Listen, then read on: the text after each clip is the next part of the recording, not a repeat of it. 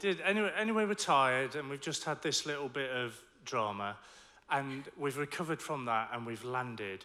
Now, the joy of landing, do you know that? Or was it just me? The joy of landing took over for me. I gave myself that moment to celebrate. I am that guy. I fist pump. I salute the flight attendants. I'm patting fellow passengers on the back.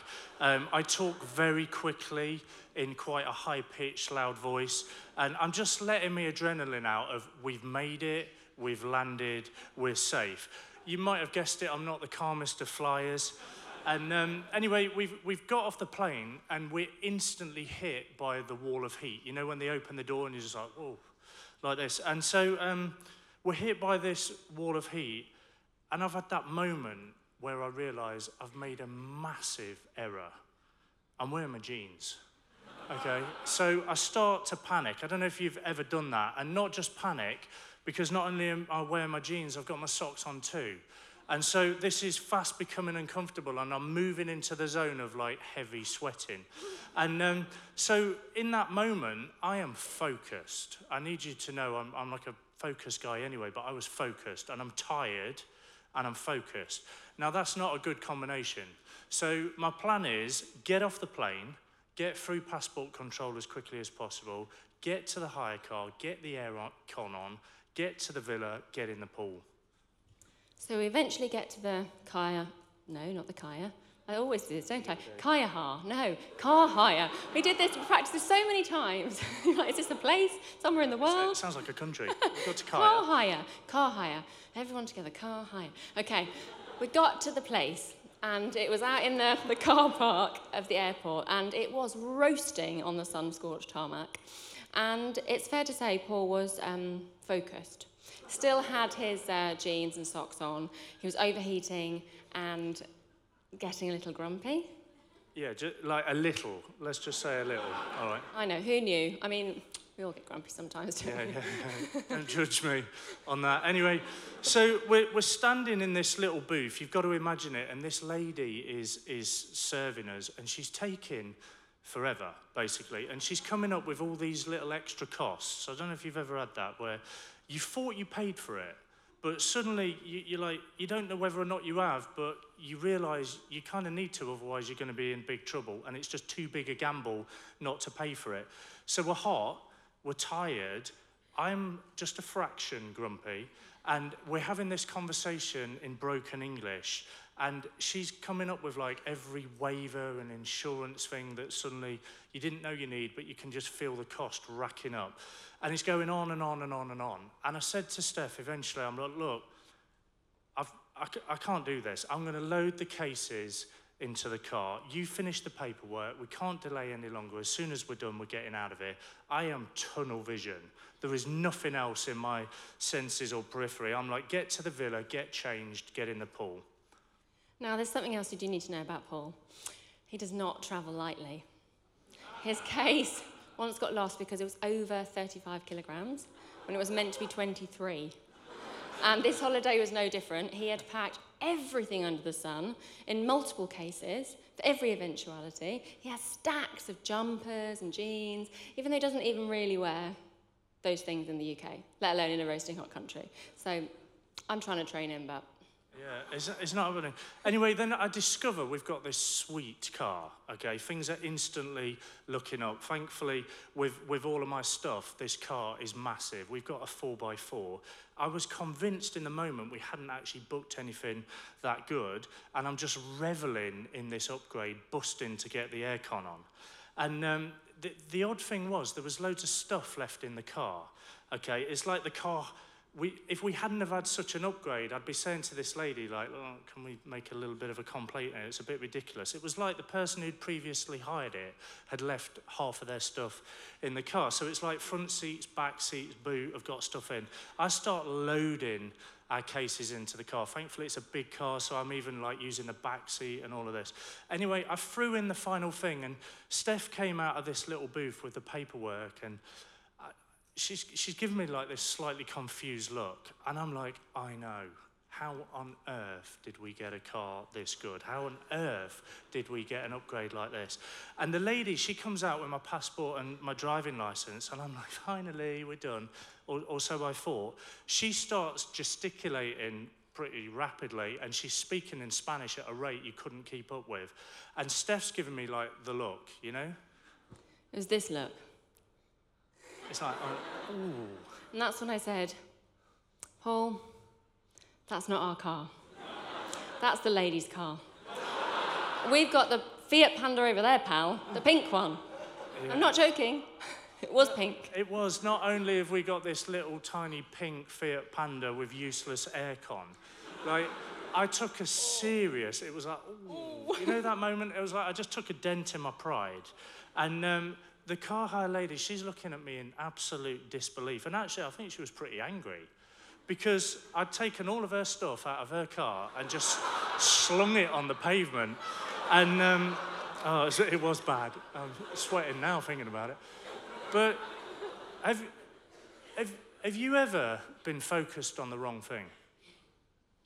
Have you ever put significant amounts of your time, your energy, your resources, your convictions, your emotions, your relationships, or your money into the wrong things or the wrong places?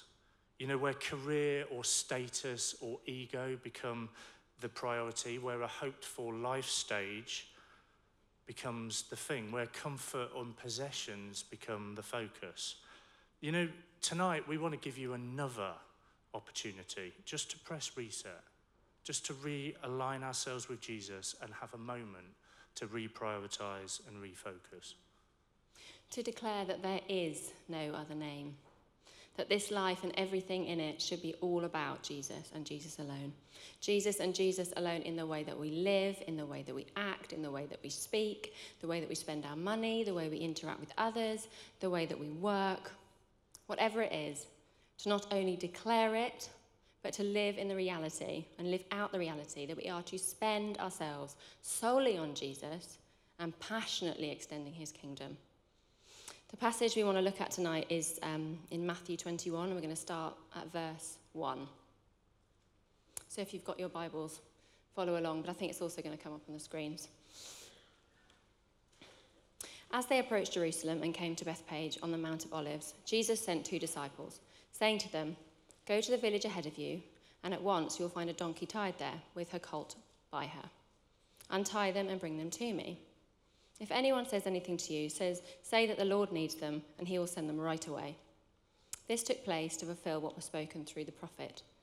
"Say to daughter Zion, see, your king comes to you, gentle and riding on a donkey, and on a colt, the foal of a donkey." The disciples went and did as Jesus had instructed them.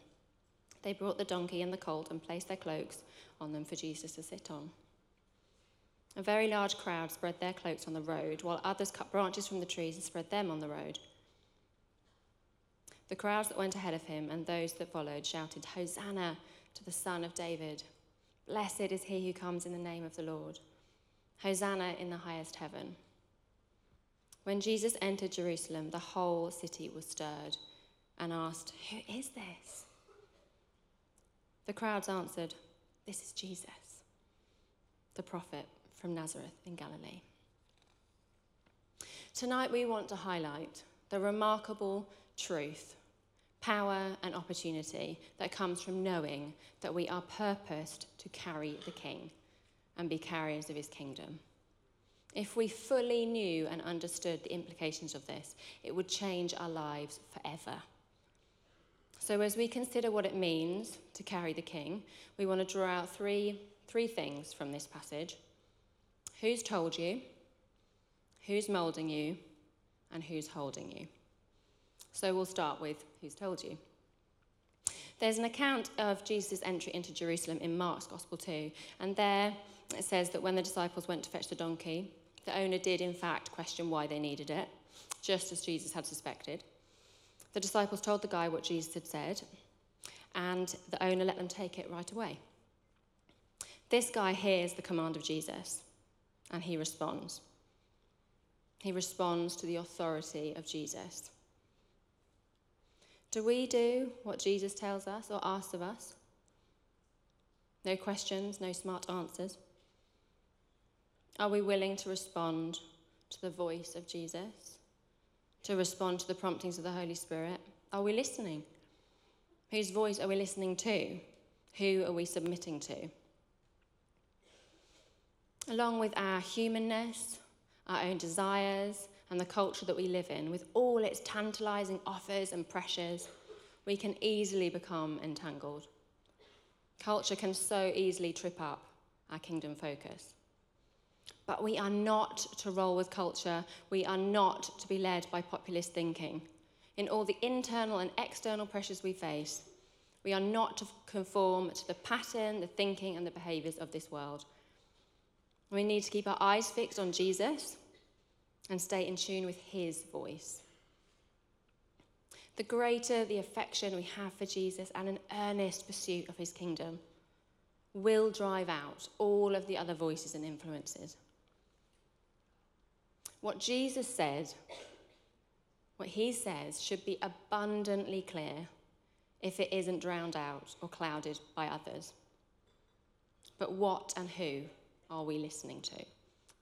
Yeah. What would you give up right away if Jesus asked? You know, a change in your lifestyle? What you drink? What you talk about? How much of a flirt you are?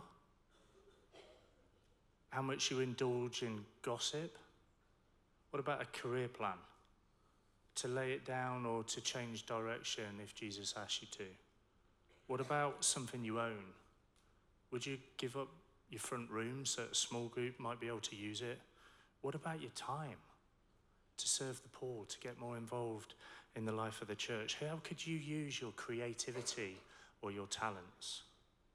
What about your attitude to not be snappy or arrogant or blasé? What about sharing your faith, to give up your pride, to realize that he's placed you in the workplace that you are currently in the season that you're currently in, whether it's easy or it's not? What about, rather than giving something up or giving something away, how would you respond if Jesus asked you to take something up? What about to be passionate about your faith? Would you be passionate about your faith, more passionate about your faith than anything or anyone? Because that's what Jesus asks of us. Are we willing to say of ourselves, let alone our stuff, okay, I'm yours. Use me however you please, wherever you please. I'm here at your service. You know, the passage says this. It says, Jesus sent 2 disciples, saying to them, go to the village ahead of you, and at once you will find a donkey tied there with her colt by her. And tie them and bring them to me. If anyone says anything to you, say that the Lord needs them, and he will send them right away. Jesus sends us. You know, Jesus sends us. He sends us out to influence and impact for the sake of his name.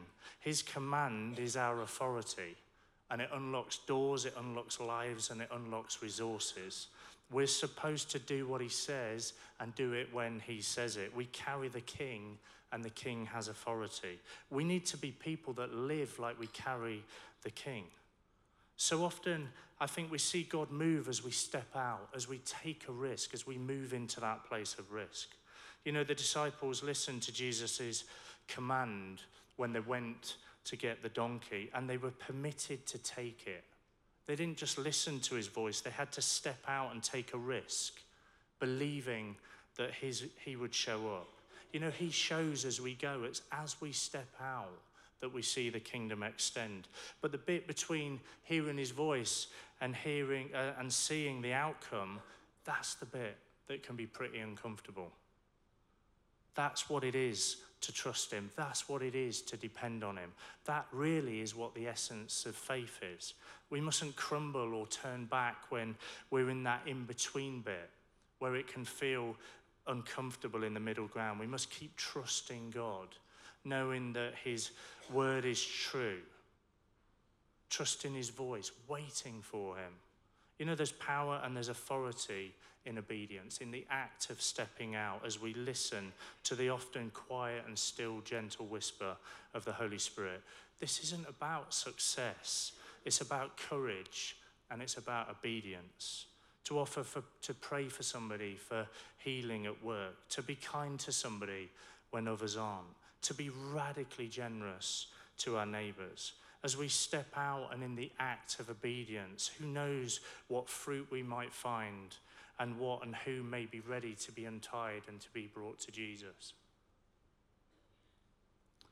You know, in fact, I actually think there'll be more of you tonight for the first time that want to give your life to Jesus. Maybe we'll make time to do that later. But knowing that we're sent by Jesus, that within us we have the power of the Holy Spirit, we carry the King, honestly, it's a game changer if we get it. If we see and we understand it's Jesus, if we see and we understand that we carry the King, we live differently, completely differently. In the Vineyard, we never claim to be the best. You'll know that. But we're a movement that believes in people, that invests in people, that seeks to see people get involved and get out there and do the stuff that Jesus did. The call to the Vineyard, it's not just a call to a common vision, but it's a call to one another. We're called to one another. Since the nature really of what connects us and bonds us together, it's more organic than it is organizational. The bonding it's a product of a mixture of ingredients. It's a shared vision. It's a clear call from God. It's a recognition of vision and a philosophy and a way of doing ministry, as well as a desire to have relationship with each other within the local church and wider. You know, in the Vineyard, we believe that as followers of Jesus, we are commissioned and we're empowered by the Spirit of God to do the works of the kingdom. In fact, we're to seek first the kingdom of God. With Jesus, we're empowered by the Holy Spirit to bring the presence of God's future to the cities, to the towns, to the streets, to the neighborhoods, to the hospitals, to the universities, to the homes and businesses, wherever it is, to the hearts to which he sends us. I think it really boils down to this. It boils down to authority. Who are we listening to? Is it Jesus? What are you going to give up? What are you going to give away? What are you going to step into to see the kingdom of God extended in your own lives and the lives of those around you? What risks are you willing to take? What steps of obedience are waiting for you? So, second question, who's moulding you? Verse 5 says, "Say to daughter Zion, see your king comes to you, gentle and riding on a donkey, and on a colt, the foal of a donkey." Jesus, a king, our king, came into Jerusalem riding on a donkey. At the time, the way a king would have typically entered Jerusalem would have been on a horse with a sword. Jesus isn't just a head of state. He's the King of Kings, the Lord of Lords. Let me just give you today's equivalent of this kind of occasion. So if a head of state were to visit the UK, there's just a few things that would happen. So the Queen would host a major banquet. The guest list would always be over 170 people. It would be planned over a year in advance, and personally signed invitations for the banquet hosted by the Queen would be sent out 2 months in advance.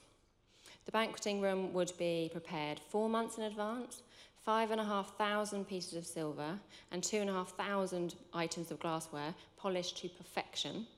5 days before the dinner, the team would construct the horseshoe table. We are talking about a big table. On the day itself, the table would be laid at 8 a.m., first placing the folded napkins, then 6 pieces of silver cutlery per guest, 12 ice pails, 118 salt cellars. That's a lot of salt.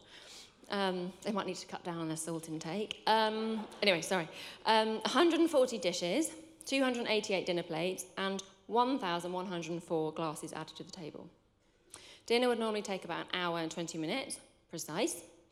And then, at the end of the meal, 12 pipers would process around the room. And then there's the gifts, which in the past have included a silver box with soil from World War I battlefields, jaguars, beavers, horses, and even an elephant called Jumbo. And here we have our king. The king who is the promised Messiah, expected to liberate the Jews from the oppression of the Roman Empire, riding on a donkey. Not only that, it wasn't even his own donkey. He'd borrowed it. Most Jews of the day missed it. They were expecting a mighty political king who would lead them to a military victory. In this moment, they were hailing him as king, but a week later, they would be crucifying him. We don't want to make the mistake of missing or misunderstanding the coming king. Let's just get under the skin of this a bit more. Let's not miss who the coming king is or how he comes. So Jesus walked all the way from Galilee to Jerusalem, which is roughly 63 miles. And he walked the first 61 miles and then rode on a donkey for the final 2. Why would he do that? We absolutely believe that it was meant to be symbolic.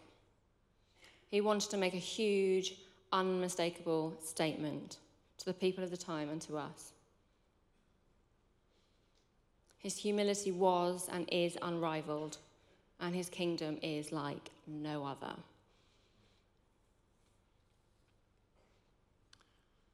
You know, prior to planting the Vineyard Church that we now lead, we used to be part of a vineyard where part of my role was to lead the student team. And we were at a student barbecue, and once a fresher who had never been to anything before, he came straight up to me and we started chatting. And one of the first things he said to me is, "You must be the student leader." And I thought to myself, what a wise, perceptive young fresher. He's clearly highly intuitive. And I held my nerve. I didn't say anything. I didn't give away my thought process. I just said to him, what led you to that conclusion, my friend? See how I called him my friend? You know? And he said, well, because compared to anybody else here, you are just well old. And I know. What a body blow, you know? But eventually really, really helpful. You know, understanding who we are, understanding who we carry is crucial. Jesus should be and Jesus needs to be molding our attitudes and our understanding of life. There can be no room for arrogance or no room for it becoming about us. Have you ever found yourself wanting a fanfare? Would you have gone for the borrowed donkey, or would you have gone for the stately procession with the guard of honor? You know, be honest with yourself. Often in life, I think we can find ourselves living for our egos, for our popularity, to have our name in lights, to get our CV bang on, to get the right career path, to be recognized by friends or family, to be known in the church setting. You know, to have the magnetic personality, the perfect image, to be somebody that shows no weakness or vulnerability, to be the big dog or the top dog, or be in with the in crowd, to have our needs and our insecurities met, to gain our self-worth from title or turf or whatever it might be. Have you ever noticed in the Gospels that Jesus never used anybody to make himself look good? If you don't care much about who gets the credit, the kingdom will extend much further. You know, much research shows that what people often say about themselves online is often more aspirational rather than honest. You know, we spend so much time marketing ourselves rather than being marked by God. We're not meant to be the ones getting attention. It's meant to be Jesus. And we don't mean to offend you by saying this, and please hear it from the heart, but we're meant to be the donkeys. We're just meant to be the donkeys. It's not about us. We're not meant to be noticed. Jesus is meant to be noticed. He's the one we're carrying. If ever it becomes about us, if ever we think of ourselves more highly than we ought, if ever we have that moment where we think we've made it, we need to get back to being the donkey. We carry Jesus into town. We carry him in every interaction, every conversation, every part of our attitude and our behavior. We carry the king. Nobody in this passage is talking about the donkey. They're talking about Jesus. and it should be the same for us. Don't see me, see him. You know, around your housemates, around your course mates, around your colleagues, around your family or friends, wherever we are, don't see me, see him. That should be our attitude. We're meant to show off Jesus. We're meant to parade Jesus, not ourselves. People don't need our wisdom.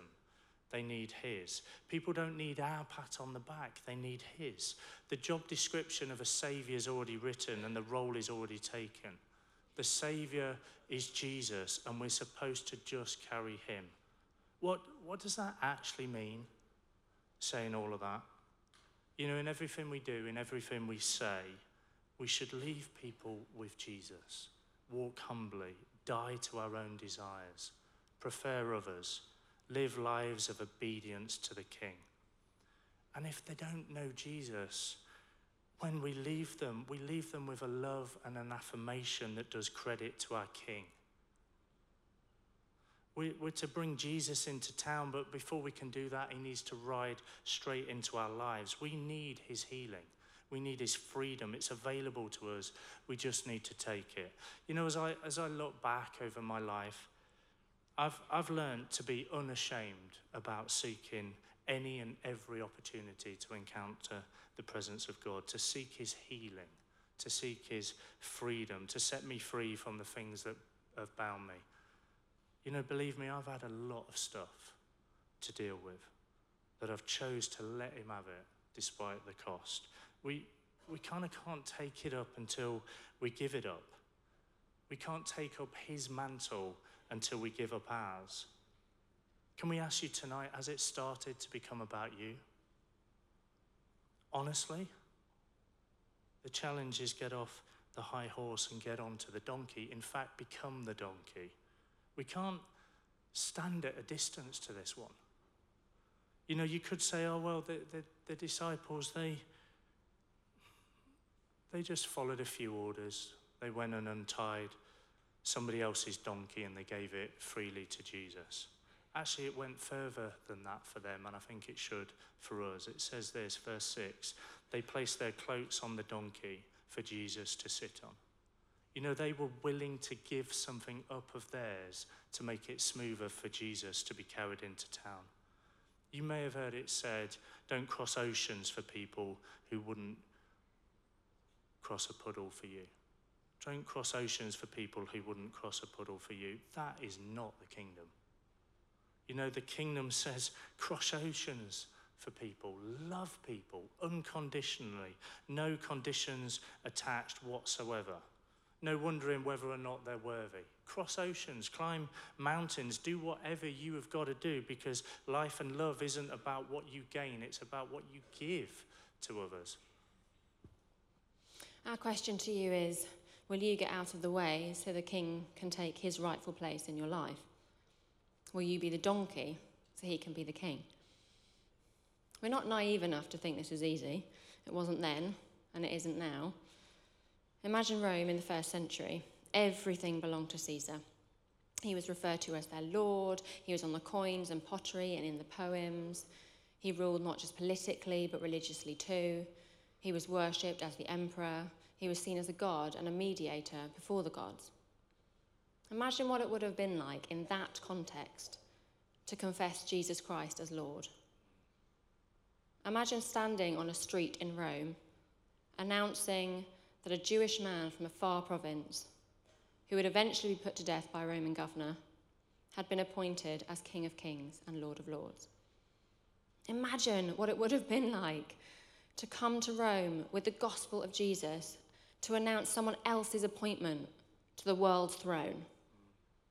Honestly, it would have been like putting on a red coat and walking into a field with a very angry bull. And even that, I think, is an understatement. To confess that Jesus is Lord is to announce that he is Lord of all. Confession of Jesus as Lord implies that all religions are not equal.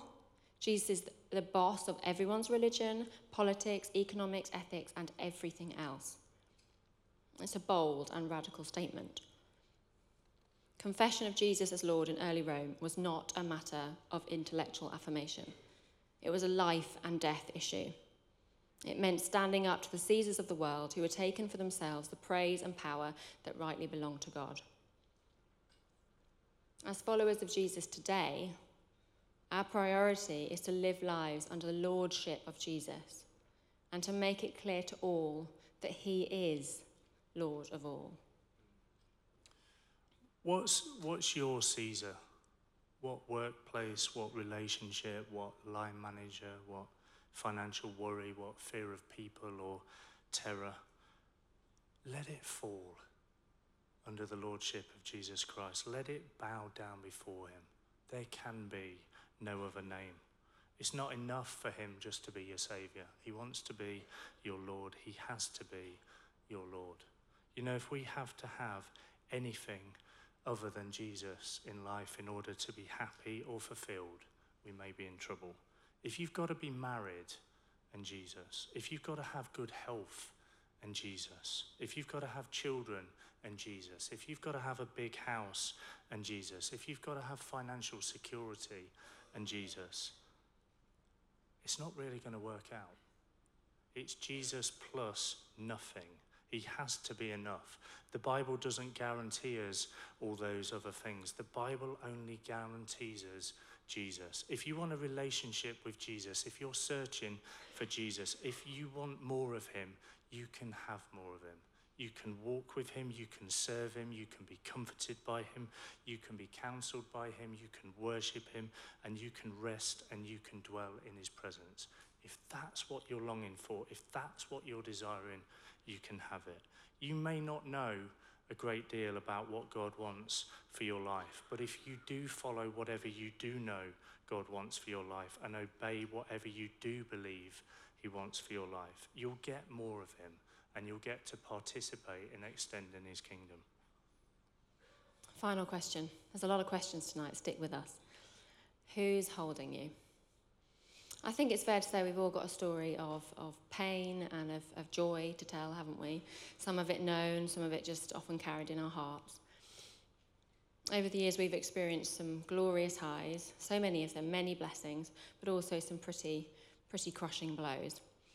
Debilitating and ongoing health issues for each of us, resulting in long periods of time being housebound and unable to work. We watched Paul's dad die when he was only 52 to a cancer that literally ate him away. We lost a baby who we had been waiting for and longing for years. We've known times of uncertainty and financial crisis. We've known times of loneliness and overwhelming sadness, to name just a few. But we are so grateful for God's steadying presence through it all, in the good times and in the bad. He has held us and continues to, and we have known and experienced the transforming power of that. I'm not saying we're perfect or we always got it right, far from it.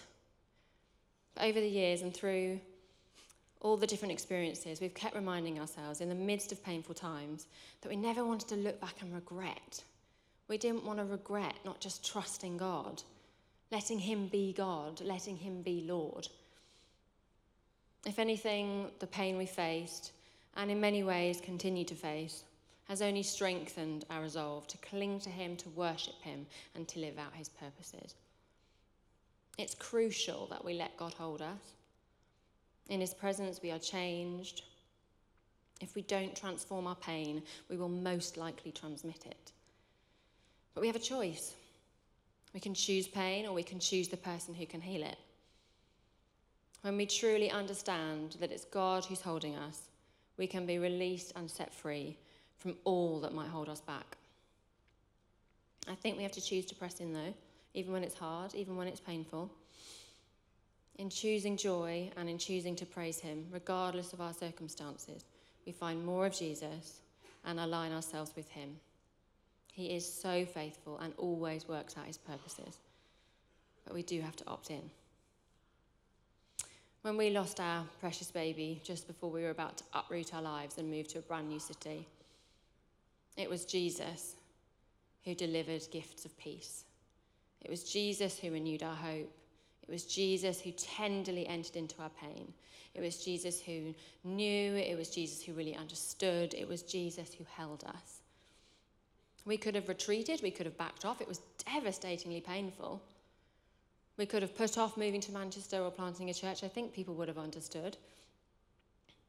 But our King took exceptionally good care of us. He rode right into town. He rode right into our hearts.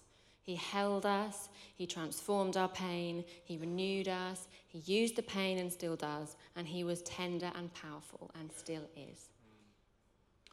Is Jesus holding you? Is he the one holding you? Is he the one in whom you place and have your security? The one in whom you place your hope, your trust, and your faith? The rock and the anchor that doesn't budge regardless of pain and any circumstance that surrounds you? Where is it that you get your significance from? Where do you get your purpose from? Where do you get your encouragement from? Where do you get the desire to live well, to speak well, to love the unlovable, to love the last, the lost, and the least? Where does all of that come from? It comes from Jesus. If he's the one holding you, holding your heart, holding your hopes, holding your dreams. You see, Jesus' love is total. It's complete. It's full. It reaches wide and it reaches the breadth of your experience and your hopes and your dreams. And it's deep. It reaches into your hurts and into your disappointments. If he's not the one holding all of that, then someone or something else will. We want to say tonight, let him have it. Let him have it, because it will change you, it will heal you, and it will redeem you. Who's holding you? The answer always needs to be Jesus. You know, verse 10 says this: when Jesus entered Jerusalem, the whole city was stirred and asked, who is this? We've got to ask ourselves that question. This weekend, tonight, ask yourselves that question. The whole city was stirred by him. A multitude committed to following him. And yet a week later, most of them would try and have him crucified, and only a few would be left committed to him. This has got to be more than a weekend. This has got to be a lifetime. It's easy to be passionate here, but it has to make a difference out there. It needs to become an unashamed, unhindered, all in, all the time lifestyle of carrying the King. We want to encourage you tonight to lay down your coat and praise him and let it run deep. Let it be the consistent attitude and posture of a lifetime. The King is coming. He's causing a stir. Don't sit back, get involved, let it impact you. Who is Jesus to you? Who or what is holding you? Is it fear? Is it family? Is it friends? Is it your upbringing? Is it unmet dreams and disappointments? Is it the opinion of others? Is it a relationship? Is it the need to be something? Or is it Jesus? The plan of the enemy is always the same.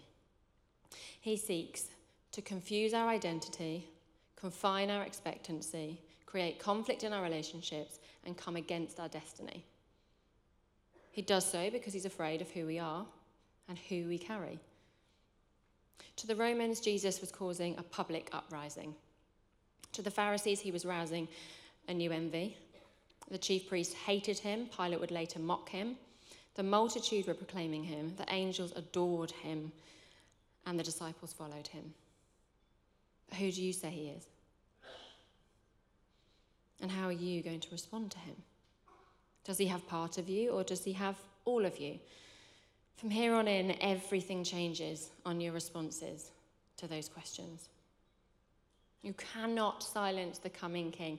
Nothing can, nothing will. No pressure you face, no anxiety you feel. He is the King. I believe that. You know, there should be a great joy among us. Worship and obedience should be our only response to who he is. It should rise up within us. It should flow out of us. We're called to prepare the way for him. Is Jesus the one holding you? Because if he is, Jesus is your strength. Can we ask you another question? I know we've asked you loads of questions, but how's your joy? You know, do you choose joy? Do you choose to clothe yourselves in joy? Joy is one of the fruits of the Holy Spirit. The King is coming. The King's coming. We should know and we should have joy. The Spirit of God should be birthing that within us. It goes beyond circumstances. If he's holding us, we should have an elevated perspective. We're chosen, restored, we're comforted, we're counseled, we're discipled, and we're empowered. We carry the hope of the world. We can't shy away from the truth of that and the difference that makes not only to us, but also to those around us. Again, we're not saying that's easy. I wish we could. We're not signing up for an easy life. Easy life, not lies. You know, the way of Jesus is the way of the cross. It led him to it, and he calls us to lay down our lives, to give up our rights, to offer our futures to him and for him. Do you feel sometimes that it's hard? It's hard to live out your faith. Does it feel like it's costly? That's okay. You know, we're not saying it won't be. At times it's cost us everything. Honestly, it's cost us everything. But if he's the one holding you, he's worth it. He's worth the cost. There's no better place to be. He's healed our lives. He's changed us. He's restored us.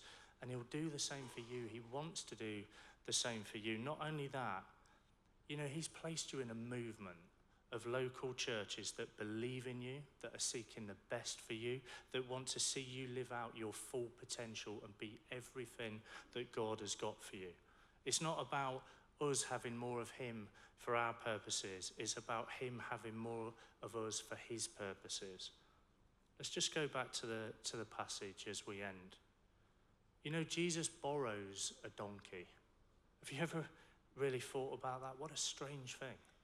What a mystery that he would do that. The God who created everything reveals himself in Jesus, who has absolutely nothing.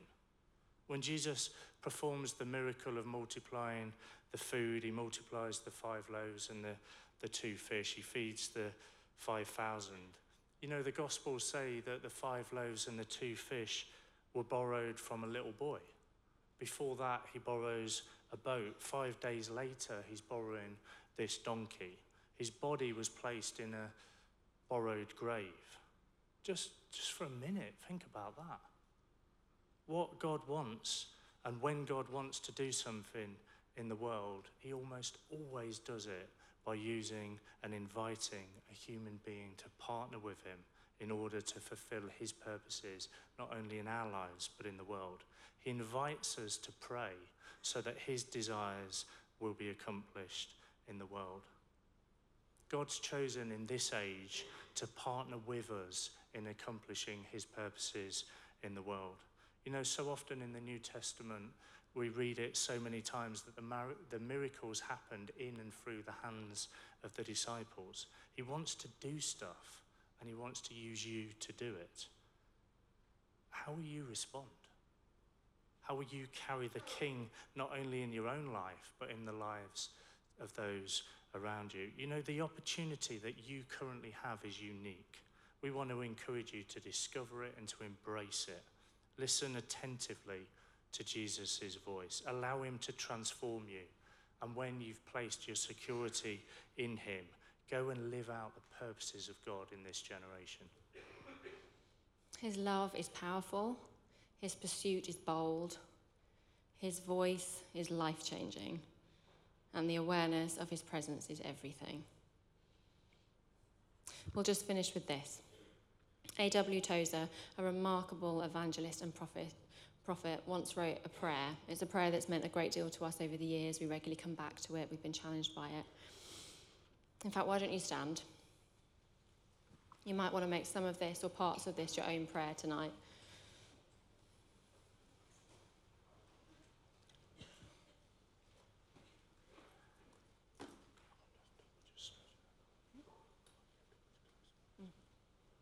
Why don't you close your eyes as I pray? I come to you tonight, O Lord, to give up my rights, to lay down my life, to offer my future, to give my devotion, my skills, my energies. I shall not waste time deploring my weaknesses, nor my unfittedness for the work. I acknowledge your choice in my life to make your Christ attractive and intelligible to those around me. I come to you for spiritual preparation. Put your hand upon me, anoint me with the oil of the one with good news.